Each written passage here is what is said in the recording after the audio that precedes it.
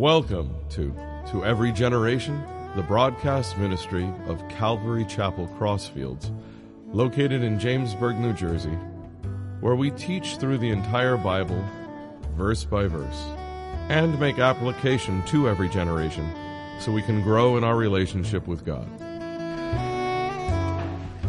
This morning we're going to be in Romans 13, and the last time the message was titled Doing the Impossible.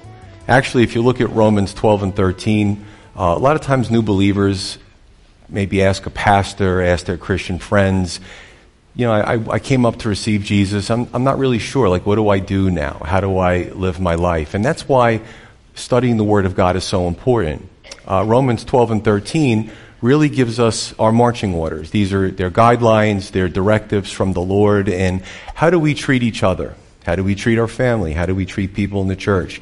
How do we treat strangers? Hospitality.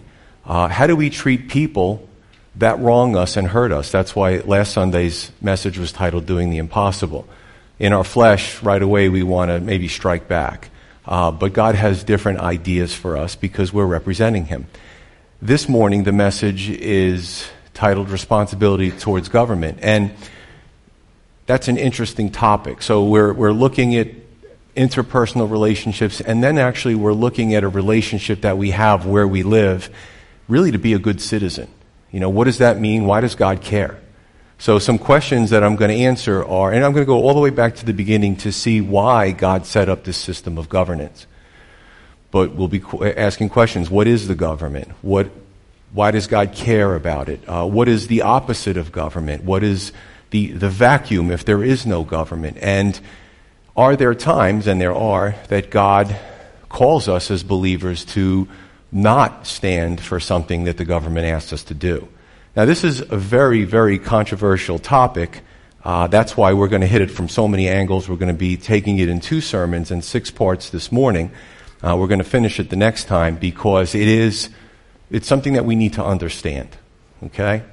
Now, before we jump in, as we've been doing with Romans, the book of Romans, in our tradition in Romans 1 about God's, this is a little aside if you're new to the church, it's God's signature in creation. So pretty much every Sunday I've been coming up here, finding another bug, insect is the correct word, entomology, and also animals, and just seeing God, how He put His characteristics, He put His complexity into nature. Again, Darwin, when he had his theory of evolution, didn't even have the electron microscope. So he didn't have the science to show him that there was more complexity in simple things than he realized. So this morning, we are going to talk about, for a few minutes, the snake. Come on, snakes are cool. I like snakes. Snakes have a lot of different qualities. That's a pretty one. I asked Pastor Paul, just find me an image of a snake. It's pretty amazing. They have a lot of different qualities. They don't have arms, they don't have legs, they don't have wings, but they still get along and get around very well. They have highly mobile jaws, so they can swallow their prey whole, often a lot bigger than themselves. They have very strong digestive enzymes, stronger than ours, because we're always told what? Chew your food, right? You're going to get sick. Snakes, that's not an issue. They swallow the whole thing, and their digestive enzymes work on it. The pattern, they actually have infrared sensors in their snouts to pick up the heat signature of their predators and prey. They also test the air, they smell the air, so to speak, they flicker their tongues a lot, and they take samples of the air along with the Jacobson's organ, and that tells their brain, the different scents and the things that are around. They usually eat smelly food like rodents, so it shouldn't be that hard to pick up. As far as their appearance, they have scales that are overlapping, and they're arranged in such a way that it keeps them pretty much waterproof. But the scales, I didn't realize this until I really studied the snake, the scales actually help them to grip the ground as they're moving. Now, snakes have either solid colors or patterns. And it's fascinating because in both instances, the way they're created is designed to mesmerize their predator and prey. So if you have a solid black snake, the way they move, you could be thinking you're fixated on one point in the snake, and then you see the tail. It's just the way they move. They're fascinating creatures. Other snakes have patterns designed to dazzle the thing or the animal that's watching them as they start to move. snakes can actually swim. Snakes swim. And they do it in a way that's, it's an undulating pattern that they swim in, and they use action-reaction, much like the rocket uses its thrusters to move it from the ground into outer space. Obviously, with the snake, it's a much smaller scale. So they use an undulating pattern and an action-reaction through the water, and they actually make, there's a wake when a snake swims. So these are extremely fascinating creatures. If they go through sand or slick environments like mud, they use what's called a sidewinder technique.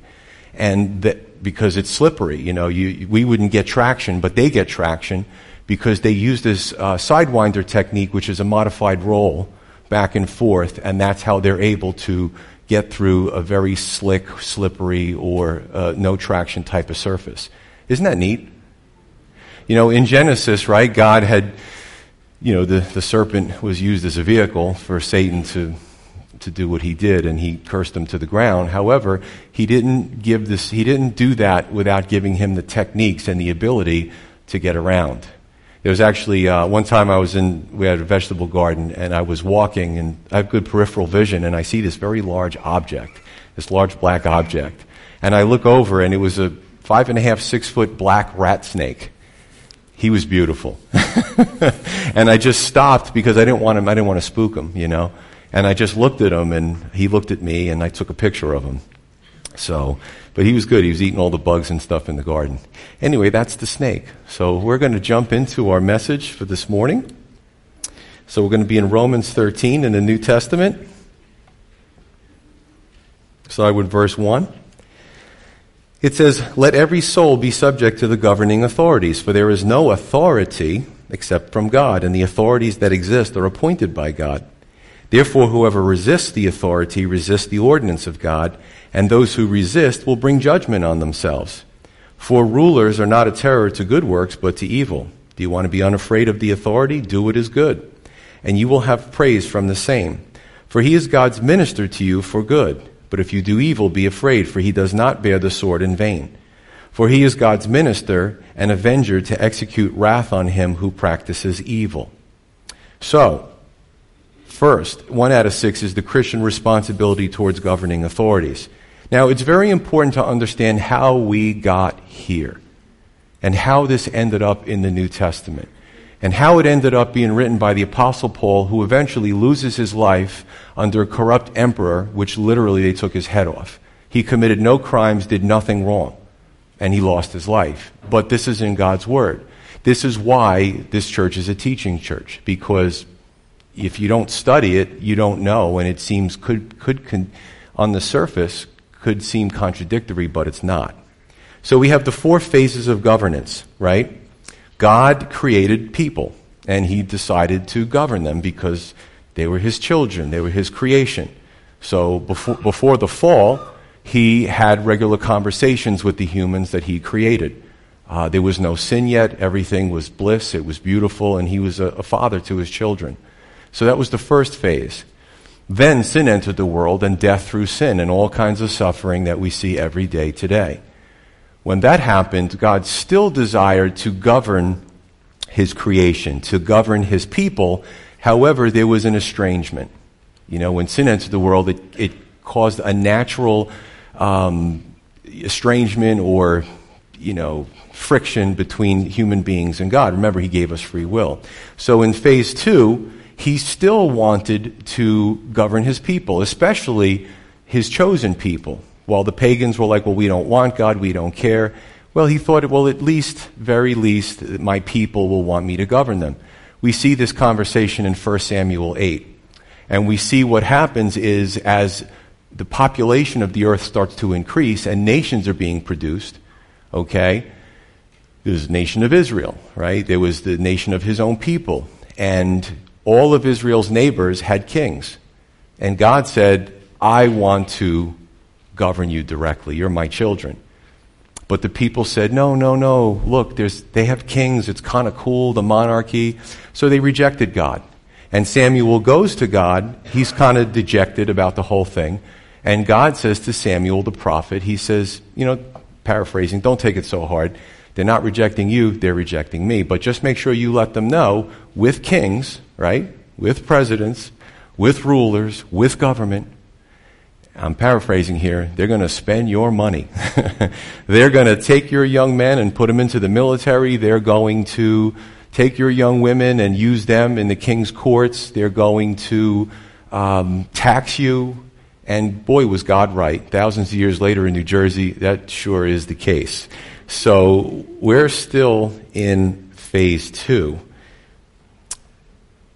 3, the third phase, is what God sees is that with the free will of mankind, man decides he wants God at an arm's distance. Now, when we become saved, we become believers, we want to make up for that lost time. We want to get closer to God. But as a society, as a global society, what government out there, what globalist, what country is really sold out for the Lord, for God and His ways? It's all about humanistic psychology and what we could do as people to save the planet and save ourselves. So it's still going on today. So phase 3, God says in His Word that without any type of governance, there's anarchy, there's chaos. So there needs to be governance. Now, we're covering this, Romans 13 in the New Testament. It doesn't mean it's a perfect system. It means that it's the best system for a fallen creation. Not God's ideal, not what He wants. We kind of brought this upon ourselves.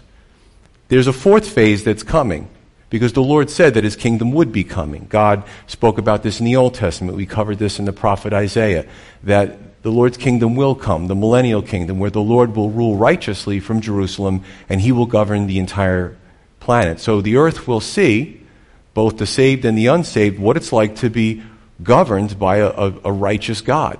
No more, I have a lot of discussion. A lot of people leave New Jersey. I have some people that are visiting from Florida. They're laughing back there.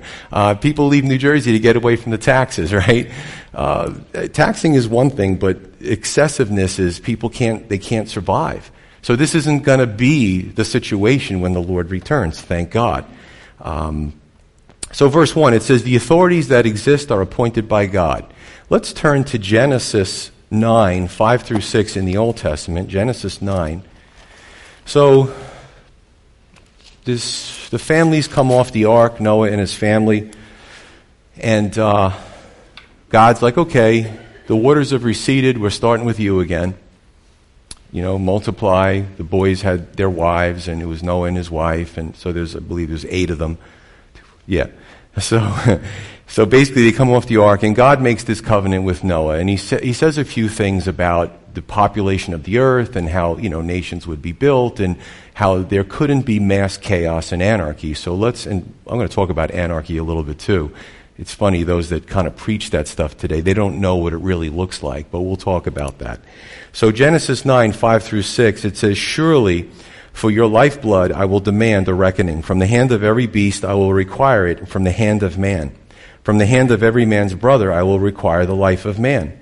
Whoever sheds man's blood, by man his blood shall be shed. For in the image of God he made man. So God, this was known as the Noahic covenant, and among other things, capital punishment was to be instituted for murderers. So God was saying, I made every life special, and if you cross that line and you murder somebody, then your life will be taken. Now, it's in the Noahic covenant, it's in Romans 13 that we just read, and it's also in Mosaic law in many places. Okay? So this is what we have. Now, 2 out of 6 is opposite and extreme views on the subject.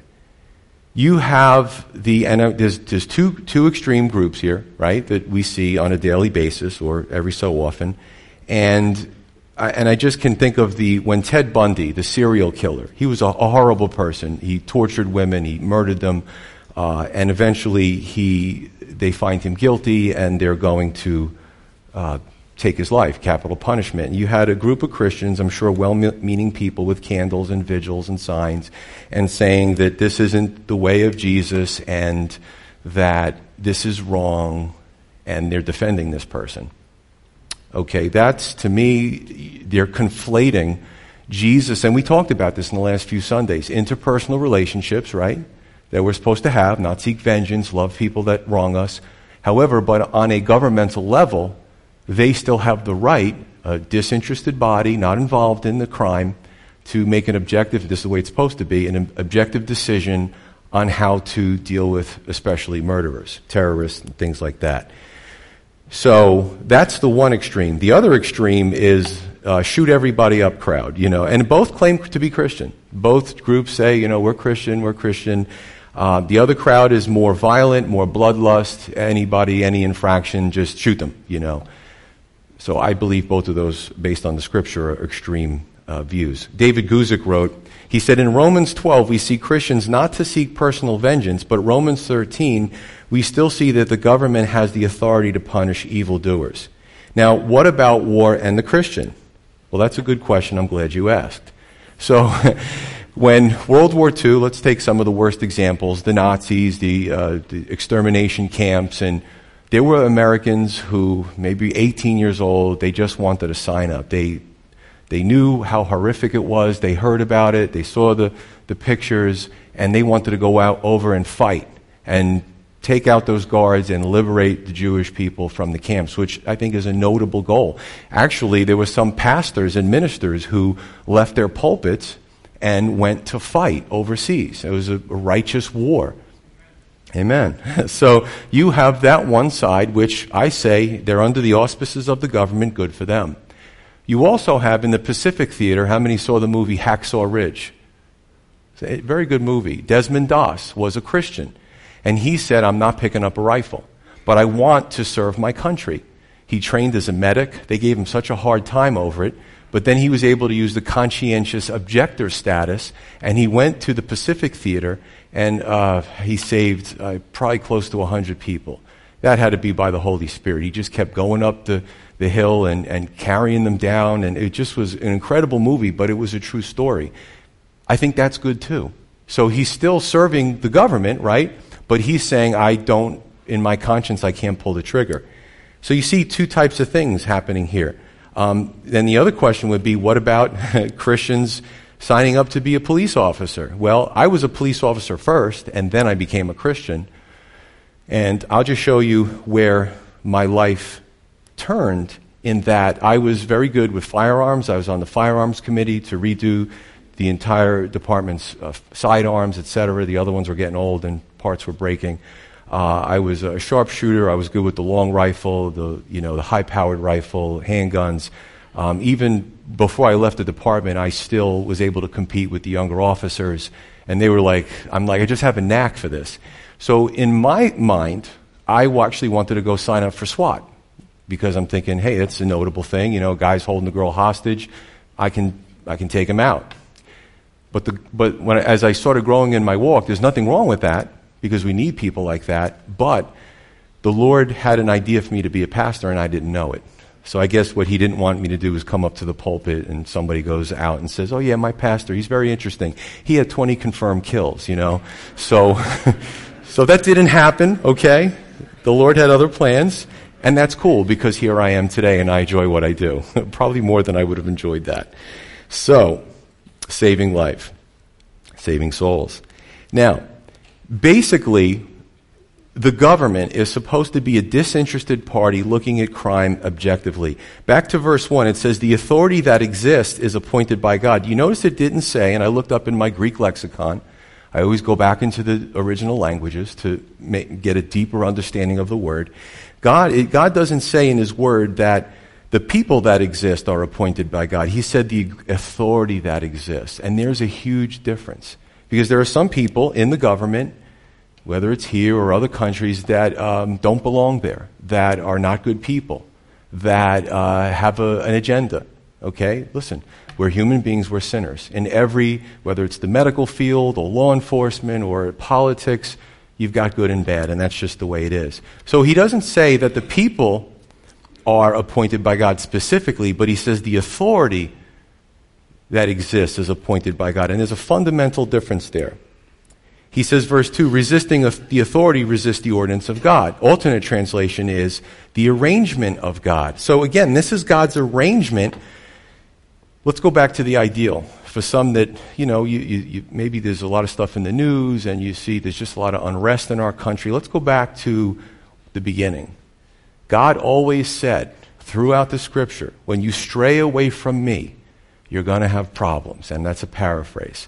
There's going to be evil. There's going to be sin. There's going to be heartache. There's going to be all the things that we see today. Because we, honestly, in American culture, if I was a pastor in Europe or Uganda or China, I would probably be saying the same thing. But I'm a pastor here. Our society is wayward. A lot of people come into the church for the first time and they're like, I've never heard this stuff before. I got to tell you something. When I was in a denominational church for many years, growing up as a kid, and when I started going to a Bible-believing church, I actually thought to myself, I got ripped off all those years. Nobody taught me the Word. I never knew the Word. And here I am, I'm being enlightened, and I couldn't get enough of reading the Word. So there's a lot to this. God's ideal is for us to be close to Him. But we have a society largely that's alienated from Him. You know, I meet sometimes younger people, 18 and above, or teens, and they don't know anything about God. And I'm not saying anything bad about them. They were never taught.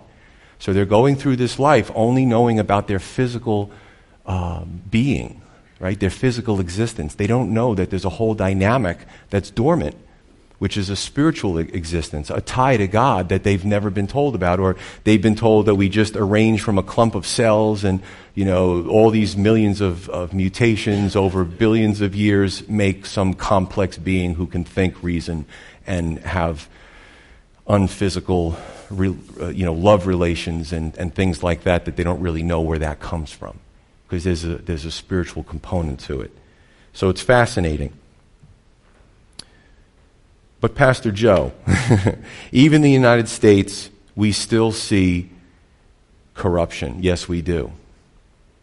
This reminds the believer that this is not our utopia. You're a student of the Bible, you believe in Jesus as your Lord and Savior. Don't get too comfortable in this world, because this isn't it. This isn't utopia, because it's a world marred by sin. And many a society have gone into remote places and tried to make a civilization. Jim Jones did that. That turned out disastrous. It doesn't work because you see what I'm saying? So there is no utopia. The Lord desired a theocracy. Now when we hear that word theocracy, the rule by God, in the news, they don't use words properly. They talk about Iran, the mullahs who are running Iran. That's not a theocracy. A theocracy is where God rules. So this is what He wanted in 1 Samuel 8, but the people largely rejected Him. The people chose, instead of being ruled directly by God, autocracy, the rise of Mussolini, the rise of Hitler. People supported those guys, and many others in the world, the Castro brothers. Or they desired a monarchy. Oh, it's beautiful. Look at the chariots and look at really? Do you want to give that much power to one person? But this is when you're not tied into God, your decisions about spiritual things are always going to be off. So I'll say it again. God is trying to make the best out of the mess that humans made with His creation. And I say this a lot. We have a lot of diverse people in this church. We got some of you that lean Republican, Democrat, Independent, Libertarian, Fifth Party, Sixth Party. But we all come together and we fellowship, which is a good thing. But understand, it isn't your political party that's going to save you. I don't care which party it is. Everybody looks to this next president or the next one after that this one's going to be the savior. It's not going to work, because you're asking sinful human flesh to do this. Again, this is a temporary system. 3, what does the absence of a government look like? By definition, there's a word, it's called anarchy. Now, the word anarchy literally means, if you take it apart, and it's a composite word, a compound word, it means without rule. Movies were made about this. When I was really young, there was a series called Mad Max. I don't know if anybody saw that. I'm dating myself, right? And it just was, when you're young and you don't know the Lord, you're drawn to violence. And then the next Mad Max came out, and then the next Mad Max. And it was basically a world of anarchy. There was no rule, and it was the strongest that survived. There's actually some movies that came out recently, maybe not too recent. The Purge, right? I'm sure the younger people have heard about it or seen The Purge. One night, everybody gets to just go crazy. There's no police, there's no military, and then, of course, by morning, all order is restored. Yeah, that's a nice wish, okay? But that Hollywood is obsessed with anarchy movies, and sometimes they're glorified, but let me tell you this. It's a foolish, foolish desire. And I see sometimes people with the shirts and the anarchy symbol. And here's the ironic thing about young anarchists. They have cell phones. They have iPhones, Starbucks coffee, designer jeans. They have their laptops. They go to malls. Let me tell you something. If there was true anarchy, you would have none of those things. Unless you could grow your own food, dress your own wounds, okay? Have plenty of guns and ammo and a small army of people that lived with you, you're not surviving. This is what anarchy looks like. And anarchy in our culture is being glorified, folks. It's ridiculous. You know? There's no power, there's no computers, there are no iPhones, there's no Starbucks, there's no corporations, there's no 911. The phone's dead. There's nobody there to pick it up on the other line. So we've seen this on a limited basis with governments that collapse. Venezuela is a very resource-rich country, and then when it's just a horrible situation over there. Women are selling their hair to survive. I mean, people are going through dumpsters, and it's the possible wealth of that country. You know, Cuba. I have some people from Cuba. You know, ethnic Cubans. They still tell stories about relatives who were there and how everybody tried to escape and how they were promised. You know, it just was a destruction of the government for a worse government, right? So these things happen. You have to understand that, and I'm not a conspiracy theorist, but there is a spirit in our culture that's destructive. You have to study Marxism to understand it. You know, in Marxism, you're always looking at the other person, and if they have anything more than you or different, they need to be eradicated. We're seeing this, it's terrible, this division. It's in the media, it's in academia, it's in Hollywood, it's in the political class. People are looking at each other, and you're different from me, therefore you're the enemy. That's dangerous. Because I don't know where this is going to end in the United States if we don't get it together. And as Christians, we're supposed to be the glue of the culture. We're supposed to be the glue of the neighborhood. And when I look out here, I see the diversity. I know you. You speak different languages. You look different. You vote differently. And here you are in one place on a Sunday morning, listen to me chatter for 40 minutes. So keep that in mind. People are wondering, well, what can I do? What can I do? Can you reach out to somebody? Can you be a friend? Can you... I saw a video. It happened too fast. I just was so busy this week of a coach. A kid brought a rifle into school. Some of you might have seen it. And he tackled the kid and disarmed him. And then he hugged the kid. And people were saying, like, what?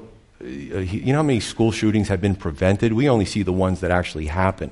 Good people that intervene, that they're more concerned about the students and the teachers than their own life. And they go and they do this thing. I mean, that's an incredible... I'm not saying to do that. I mean, saying I have training. I probably would do that, but you know, maybe on a different level, maybe on a personal level. Folks, if we're reading the Bible and we're not going home and living it, we're wasting our time on Sunday morning. Amen? 4, humanizing the government. So as you know, I worked for 2 different police departments. I did 25 years and then I retired a few years back. And I watched the TV like everybody else, and I got to tell you, when we would see a bad shoot, is what we called it, we would be in briefing, we'd all be in uniform, ready to go out into the cars, and after that, somebody would inevitably say, "Did you see that shooting in South Carolina?" And everybody would go, "Oh," they would all groan. Because we knew that when we went out on the road, everybody else saw that video too. The only good thing about some of these videos is that I believe, and I've seen this over the last decade, that police have become more engaging in the community. They've left their police cars, they've played ball with kids, basketball, football. I've seen fellow officers take money out of their own pockets to buy a single mom a car seat, to buy an autistic kid Christmas gifts. So I always say that out of bad can come good. I'm going to tell you this.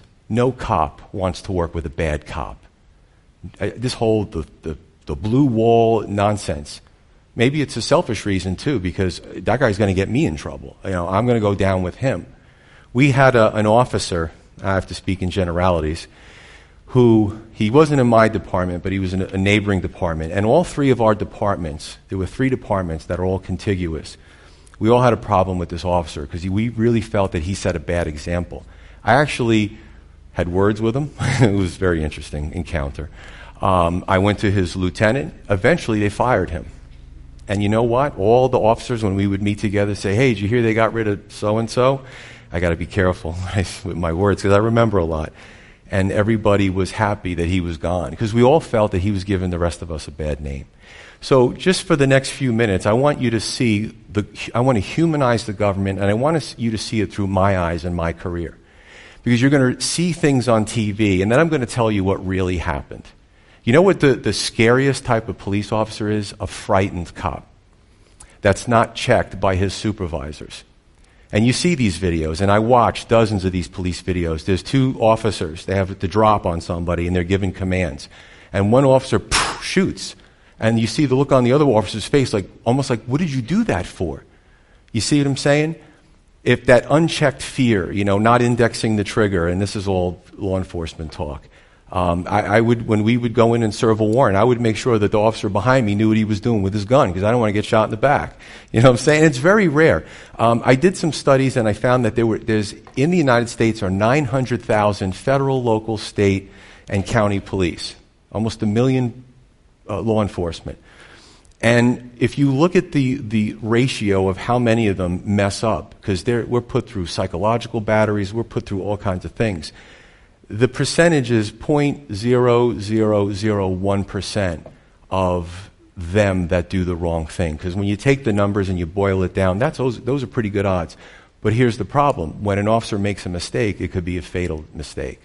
And I've talked about that too. So I would just say that when you hear your first aiders, your fire, your police, you see the lights going, you hear the sirens, take a moment and pray for that person. Because they're going through something that's probably extremely stressful. I went to a call once, 2 more, and I'm done with the police stories. I went to a call once, and a guy parked his car. He was being a good Samaritan. He got out on a poorly lit highway, and he moved a barrel out of the roadway. He had a little kid, his son, sitting in the car seat, sleeping in the car. He got hit by a truck.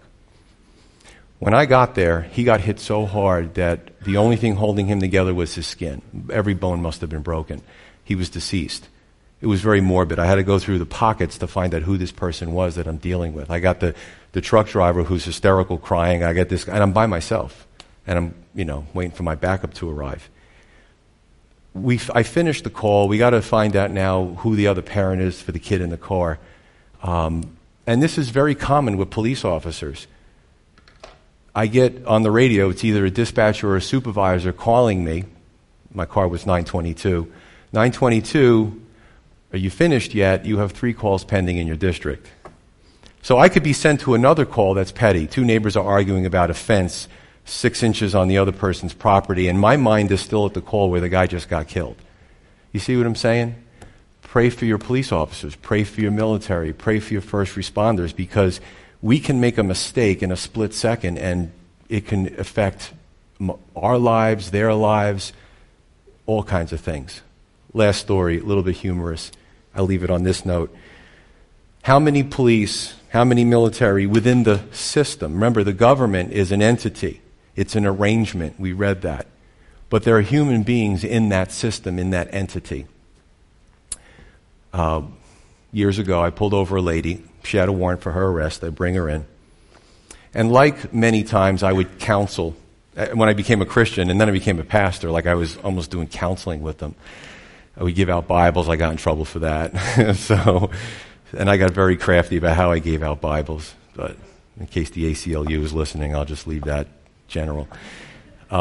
So what I would do is counsel people who got caught up in the system. And because of finances, they just couldn't get out of the system. Their license would get suspended. It was just terrible. So I would literally coach them. So this one lady, I realized and I found out she really had no money. And there was a lot of other things that I should have written her tickets for, and I didn't. So I said, listen, I'm going to let you go. I'm only writing you a ticket for my probable cause, which is an equipment violation. Okay. We had a nosy court administrator who didn't know how to mind her own business. She got my paperwork, and she looked through it. She doesn't talk to me, of course. She calls my patrol captain and says, Officer DeProsimo should have wrote her 5 tickets. Why didn't he? Now, remember, quotas are illegal, right? Unfortunately, some people try to find ways around some of those laws. Boy, I hope I don't get a visit from the state police after this sermon. So, please don't give this message out to anybody. So, no, it's all legit. Anyway, so the patrol captain talks to the patrol sergeant who liked me. He liked my moxie. And he comes up to me and he goes, Joe D., the captain, he's ordering me to order you to write her those tickets. I said, okay. Now, for my officers in the audience, you're going to laugh. The tickets they're now electronic. The tickets used to have 4 copies. And the white copy was, if I was on a call and I wrote tickets and there were witnesses, I could subpoena those witnesses. So you know what I subpoenaed? The captain and the sergeant. And I said, Sarge, when I go to court and I don't have the heart to act on behalf of the state, and they ask me why I wrote the ticket, I'm going to say, you ordered me. He goes, I'm going to go on the stand and I'm going to say the captain ordered me. Captain was furious. Now you know I never got promoted. Okay, so if you're ever wondering, part of it was I needed Sundays for church, but so I'm fighting for this lady. I don't even know her. I could get in trouble, right? So, wouldn't you know, the day the trial came up, we all come into the trial, the tickets disappeared. Isn't that something? Because the captain didn't want to be on the stand and be it on public record. Some people shouldn't get promoted. It's like, why don't you just talk to me? You know. So, but what I'm trying to explain to you is, it was cool. The lady got off. Is that there are people within the system that are really good people that really do over and above to help people. And it wasn't just because I was a Christian. There were guys and gals that in uniform that I just saw them do things. One more. There was an ordinance, right? When the snow fell, I'm sorry, I'm not going to do this next Sunday. The snow fell, and there's an ordinance that you had 24 hours to remove the snow from your sidewalks. So you got to love these neighbors. They're calling on their neighbors. One lady, she's an elderly woman, and they're sending me out there, and I have to find her. So I said to the lady, you got a snow shovel? She goes, yeah. I said, give it to me. So I was shoveling her sidewalk. So they call me on the radio because I'm for a long time I'm shoveling. And I'm like, yeah, 9:22. They're like, what are you doing out there? Nothing. I'll be done in a few minutes. So I'm like, I left and I'm like, the sidewalk's clear, but I wasn't the only one. I'm not patting myself on the back. There are good people. So when we read Romans 13, if you have a life of crime and you're a gangbanger and you just want to go up and shoot up convenience stores, it's probably not going to end well for you. But I even tell my son because, when he's pulled over, I teach him how to keep his hand on. Don't make any furtive movements. I don't know if you're going to get a nervous police officer who pulls you over. So, I'm a very balanced person. And I say, listen, just be respectful. If the officer was wrong, you have your day in court, right? So we continue with that. That's enough with the whole police thing there. But I just wanted you to see through my eyes. The Bible also tells us that the agents of the government, verse 4, is God's minister. Now that's interesting because the word minister in the Greek is diakonos, where we get deacon, and a deacon is a servant. So sometimes people in power and authority don't realize that they have no idea, they're not even Christians, that God has ordained that arrangement, and they're in that arrangement. They got hired. Maybe they thought good benefits or whatever, but they don't realize they're now in a spiritual position, and God will hold them accountable if they do the wrong thing. Nobody gets away from God's judgment if they do evil and they haven't repented. In Daniel chapter 4, there was a man, not just in the Bible, you can look up secular history, his name was Nebuchadnezzar. He was a mighty, powerful king of Babylon, and he conquered like nobody's business. But at some point, God was displeased with him and struck him down, and it was 7 years, he ate grass like an ox. He almost turned him into a beast.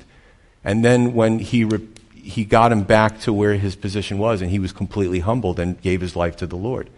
So don't, you see what happens in the media, but you don't know what's happening behind the scenes. Sometimes politicians, they have so much power and then they die young. And I don't know that this is the reason, but maybe God was saying there's a lot of things that not everybody else knows about, but I do, and he's out. He's done. I gave him a chance. So God sees all. And 5 out of 6, taking advantage of what God offers. In this country, right, in addition to being submissive to the authorities to a certain extent, because I am going to get to the part about where God's word says, no, don't do that, we have freedoms, and we should, as believers, exercise them. We have freedom of speech, we have freedom of assembly, we have freedom of religion. We have rights. We have the right to remain silent. We have the right of an appeal. We have the right to bear arms.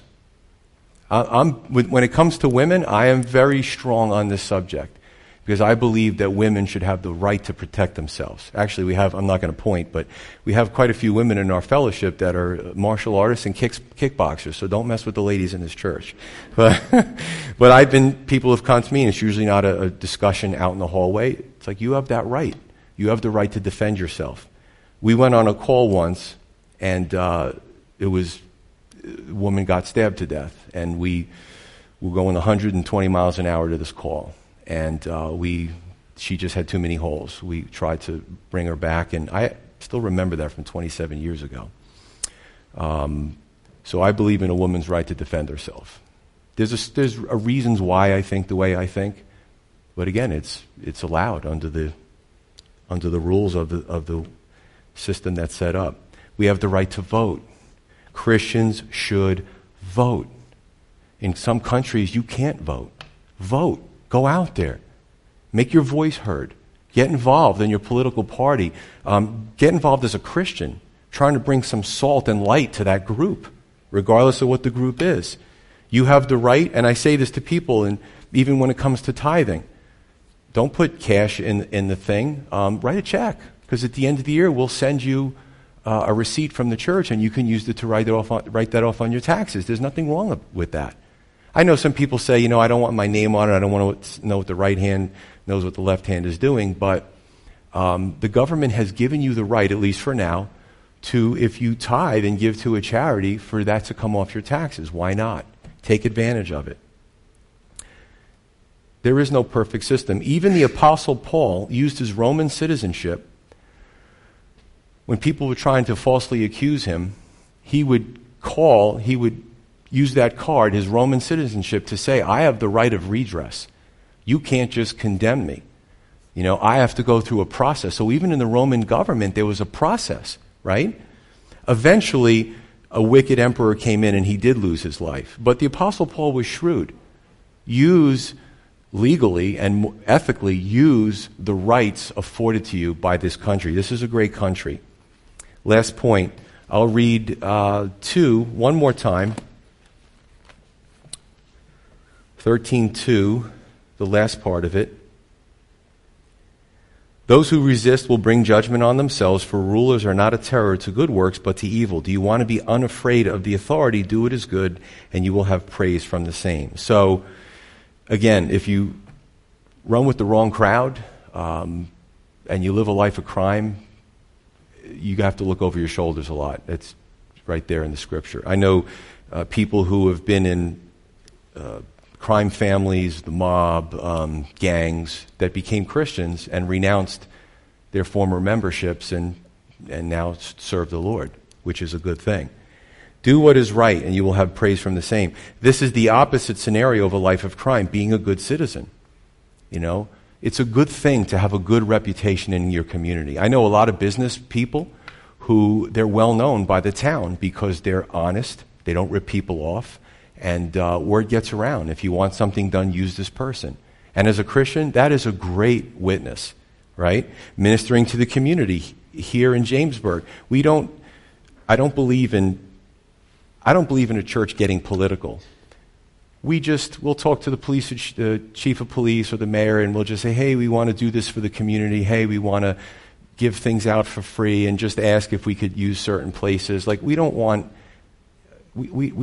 political favors. I think that's a bad witness for a church. But what we say is, hey, we're here. A lot of times what we do, we give stuff out for free. Can we do this or can we do that? And we've had to get permits. We're a church. Get a permit. Go through the governmental process. We were giving out free lunches in the park, I think it was last year, and we had to go through the county and get a permit. No big deal. When I told the lady what we were doing, we said, we don't collect any money. We're feeding people. And she sped up the permit process. I'm like, so you don't want anything? You're not selling it? No, we're not selling anything. We're giving it away. We're giving away food. We just want to help people. She sped up the process for us. We have a good reputation in the community. So we should do that as a church. We should, you ever see that weird church, Westboro Baptist? They hold up placards. They're so vile. They're just so hateful. They hate soldiers. They hate homosexuals. Like, that's like the opposite. They are such a stain in their community. I don't know what's with these people. There's only 40 of them. And the truth is, they are all interrelated. That's a fact. They all have the same last name. But I don't know what's wrong with them, but they're certainly not a good representation of Christ, and certainly not a good representation of being good citizens. They're neither. So, responsibility to government, or just being a good citizen. Living a good, honest life to be a good witness. Some Christians they're always in rebellion, and I don't get that one. They're rebellion against God, they're rebellion against their parents, they're rebellion against their spouse, their pastor, their church, and that's immature. And I've heard people say, I'm my own man. I'm my own man too. But it takes more strength and courage sometimes to submit and yield than it does to always be right and always be on top. Anybody can do that. I remember as a young man, as a new believer, I had a mentor, an older man, who taught me submission. I didn't like that lesson. I really didn't like that lesson. But he taught me what biblical submission looked like. He taught me about yielding to God, about yielding. We were talking about this at the married couples group last night. When you even have arguments with your spouse. Is it about winning? If you win and you berate your spouse and now you're the champion, what's the next few days going to look like? Right? I know my wife's watching on the live stream. But no, it's the truth. I mean, when we have an argument, she makes her point, I make my point, we hash it out, and then we're good again. We're very passionate people. We're both type A. But it doesn't take long. We don't spend a week not talking to each other. We get over it quickly and we move on because we're a team, we're a partnership. And I tell you, if I wasn't mentored by that man, I'd be divorced by now. I really would. I'd probably be fired from my job too. I wouldn't be anywhere. So it's a really good thing when when Jesus calls us to stand down, right? When he told in interpersonal relationships, he goes, if you just do for those that do for you, what good is it? Pagans do that. Jesus says, I expect more from you. And if you can't do it in your flesh, I will help you. I will give you more of the Holy Spirit to achieve that goal. And that's what it's all about. Because we could be a church, we could blend in Jamesburg, blend in the community, go home, go back to our jobs, and not have any effect on the world. But we're called to be salt and light. And this is part of that, being a good citizen. So please, don't miss the conclusion next time. I am going to keep you in suspense because we're going to talk about when God's Word says not to obey the authorities. What does that look like? And if I do pique any of your curiosity and interest, we're going to talk about the American Revolution. Because there were pacifists that said we shouldn't shed blood for this, just submit to the king. And there were others that had other ideas, and they were also believers. So we're going to talk about what that looked like, but I'm not going to do it now. So until then, let's pray.